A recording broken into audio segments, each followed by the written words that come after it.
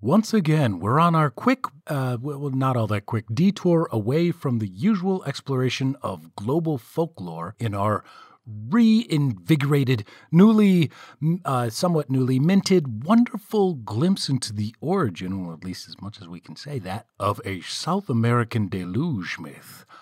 Overtly verbose, just another day in the office here on the Colored Folklore Podcast. Episode 2.5, Podcast Exploration, Continued Change in Rotation.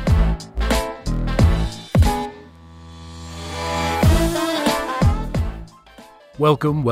Thank you for tuning in to the episode, everyone. It's not too much to say that we missed you, right? Hopefully, you're smiling and shaking your head. No, not at all. To that intro there. And helping me overcome my awkward introduction, as always, we have All Good Folks and their song Mr. Mischief. Logo artwork, which has also been cover artwork this episode and the last, is courtesy of Arthur. And our regular episodic cover artwork is courtesy of Jacqueline. And your humble, tired, ridiculous, yet excited host is me, Gree, Mr. Gree Omenma. Thank you all for not just putting up with my shenanigans, but also checking out the podcast, despite my 11th hour change in format last week. For those of you uninitiated, we very early on wanted to be every week, and then we launched as bi-weekly. And then 2 episodes into the cast, I had to flip the script a little bit due to a change in my personal schedule. Things have been awesome and exciting and blessed and exhausting, but I think this current production schedule is feasible for now. Yes, I'm very tired. So the way that we're doing things now, we are still stopping off at certain indigenous cultures somewhere on the planet, starting at Africa, moving to South America, then North America, then Arctic cultures, then Oceanic cultures, then Asian, then Mediterranean basin cultures before starting all over again, grabbing folklore from these cultures alongside a fact about their culture. But one episode will have a new story, modernizing it the way that we do, and the aforementioned fact. And then the next episode will have that original, or as close to the original tale as we're currently understanding, accepting, perpetuating, etc., along with a little off-the-cuff commentary by myself. So we're going to go back and forth every other week, episode, origin, episode, and you're right, then we're going to do the origin. So last week we went ahead and jump-started this format off with episode 1's origin. We're catching up a little bit here, a tale from Africa. This week we'll give episode 2's origin the exact same treatment. We are not saying that this is the most ideal schedule or system ever, or that it won't potentially change again in the future, but that's where we're at for now. So, without further ado, let us dive into the deluge myth, and yes, pun absolutely intended, of the Mapuche people out of the Patagonia region of South America, eventually centered around Tenten and Kai Kai, guardian serpents of the earth and of the ocean.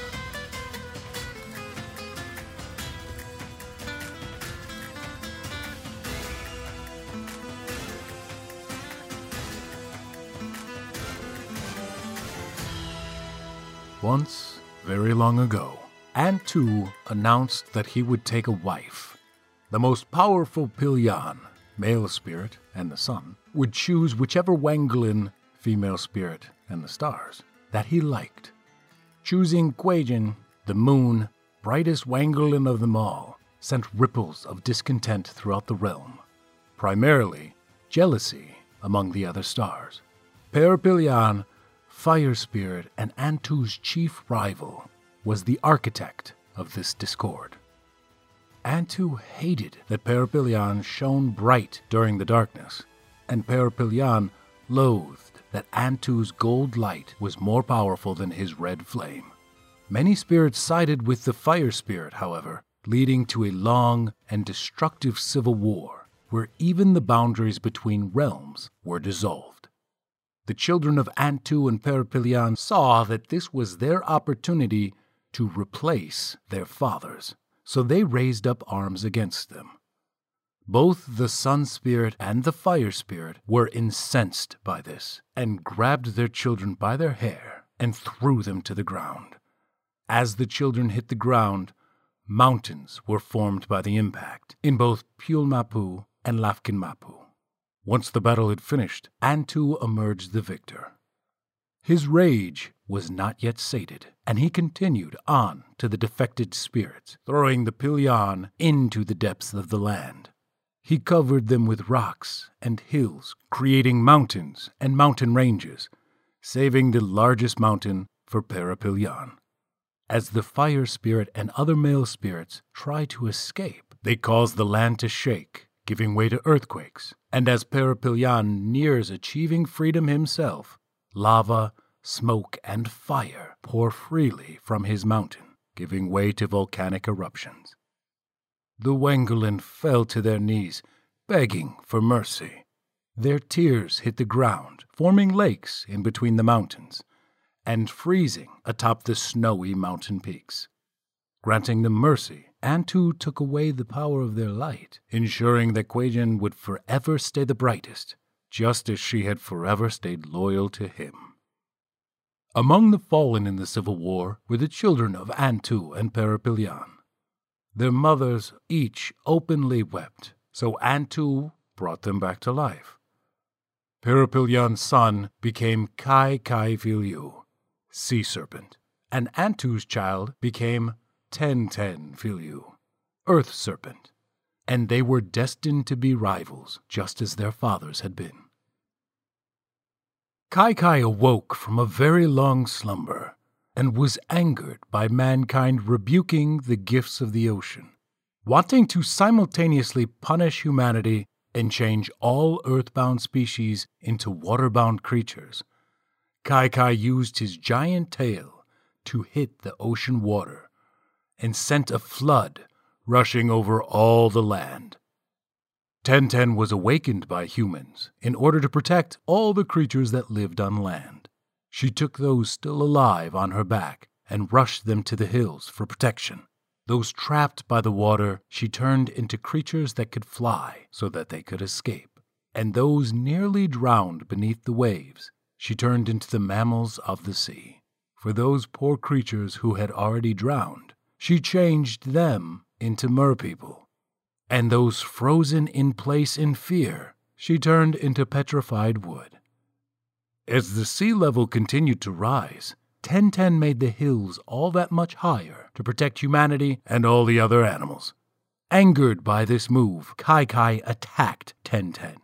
After an incredibly long fight, both serpents were too tired to continue. Since Kai Kai had not flooded the land in full, it was deemed that he lost the battle. However, the sea level did not return to what it was before the fight. Due to this, Chile has this specific geography that it still has to this very day. Though life went back to the way that it was, not long after this, Ten Ten became infuriated with humanity herself for not caring for the earth, and she sent a series of earthquakes and volcanic eruptions to punish them.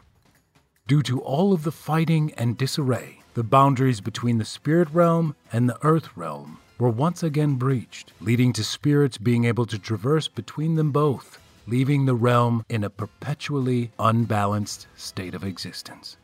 And according to the Mapuche people of Chile, South America, that is how creation began.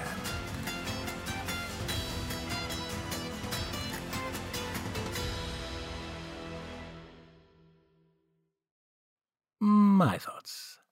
Number 1. I love how storytelling has evolved. I mentioned this in episode 1.5, but I have to say it again.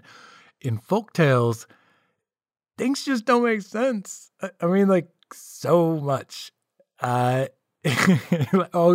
An entity was thrown into the ground multiple times, and it's just like, yeah, okay. Yeah, that happened for sure. Like, no more. Do you know the force needed to do that? I mean, not only that, do you know what that force would do to any known living creature. I mean, the science of folklore. Actually, the science of folklore would be an amazing podcast. Someone out there, please come out with that so that I can listen to it all day long. And if that already exists, if that's a thing, if somebody's already doing it, please send it my way so that I can not do anything else other than just listen to that podcast because it sounds awesome. But anyway, that's the thing that I'm going to question. The getting funneled into the ground in a story where the son makes their dead kid into a snake. I am sorry. I should apologize. My brain is weird. I pick up on weird things. Number 2. Holy smokes. I really elaborate on things, don't I? Like, is this too much? Am I creating too much for these stories? It's really interesting doing this now as canon, as part of the Colored Folklore canon, in terms of just going back, reviewing the stories that I start with after having already created a modernized version for them, and then seeing where I have decided to take some threads and pull on them, and then others just like sew them up and leave them be, and then others just totally ignore it. Is it too much? I'm having fun. I really enjoy making things a bit more modern, but time and time again,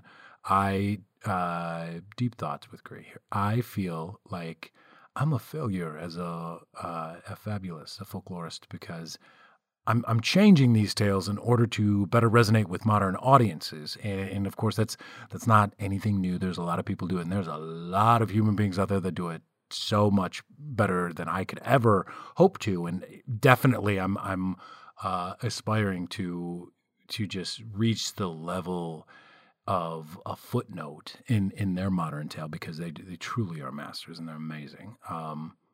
But I also feel like I'm casting some shade on past cultures, which is it's the polar opposite of what I'm trying to do. I mean, it's the whole looking back through time without your modern morality as an anchor or a deterrent. It's really, really hard because, I think problematic stuff needs to go, or at the very least get called out and recognized, whether that's 400 years ago or 4 minutes ago. It's so definitely not apologizing for that. It's just I think I'm thinking out loud here.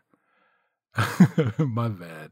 You'll notice if you listen to episode 2 that I gave distinct personalities to the spirits, and of course that's not there in the original storytelling. It makes me smile though, and I think that the cornerstone of any good story is characterization, and I feel like it gives a little bit of depth. But I don't want the characters or addition to or lack thereof to distract. So you know what? Actually, I'll get to that in 1 second, because this is the episode for today. Please join us again in 2 weeks for episode 3, where we dive into a First American / Native American / Indigenous North American creation myth. And here's what I get into, where I was going to continue. Do you not need the modernization? Do you only want the folklore? Because I'm here for that all day. Just let me know. I could easily put those episodes together at a faster clip, which means we could do more. But just a thought. Like if the modernization is not your bag, or if it's getting in your way, or if you have any type of thoughts, positive, negative, as long as they're constructive, shout them out. Email us at info@coloredfolklore.com, or if you are into that whole social media thing, hit us up on the Facebook, Twitter, Instagram, all with the handle Colored Folklore. And the best way, I think, to get all of our information, contact or otherwise, is to go directly to the source material at our website, www.coloredfolklore.com. Additionally, if you have time, potentially, maybe, hopefully, think about leaving us a rating or a review on your podcast platform of choice. We are on so many of them. So definitely have your pick of whatever's easiest for you to listen to. If you get the chance, let us know, let others know what you think of the podcast through that system. We'd highly appreciate it. It helps others know if this is a show that they should check out, which we absolutely advocate and love, or one that they maybe should pass on, which, you know what, we get it. We totally understand. It does make us cry, but we get it. It is what it is. No worries. Word of mouth is always the best advertisement and most sincere form of appreciation. So if there's someone that you know that you think might benefit from the show or that we could talk with on the show, send them our way, please. I mean, we're cultivating some crossovers right now as we speak, which I am seriously so bizarrely excited about. Real talk again, I go to sleep like pretty excited outside of my mind. It's like the last thing I think about before I actually fall asleep. That's how excited I'm about. So it's cool and embarrassing, but it's all good. Thank you. Make sure you check out South American Lore as you can, wherever you can, whenever you can. Explore, but do not exploit. Educate yourself the best you can. Look to be entertained and enlightened. And please just remember, we're all people. We're all the same. We all have stories. Let's all listen. Let's enjoy together. We need unity more now than potentially ever before. Queen Latifah said it best, y'all. I mean, perpetually, not just with this song reference, but all the time. And no. I'm not going to sing it signing us out, but I hope I put that track in your head because it's kind of awesome. UNITY, so I lied. Sue me.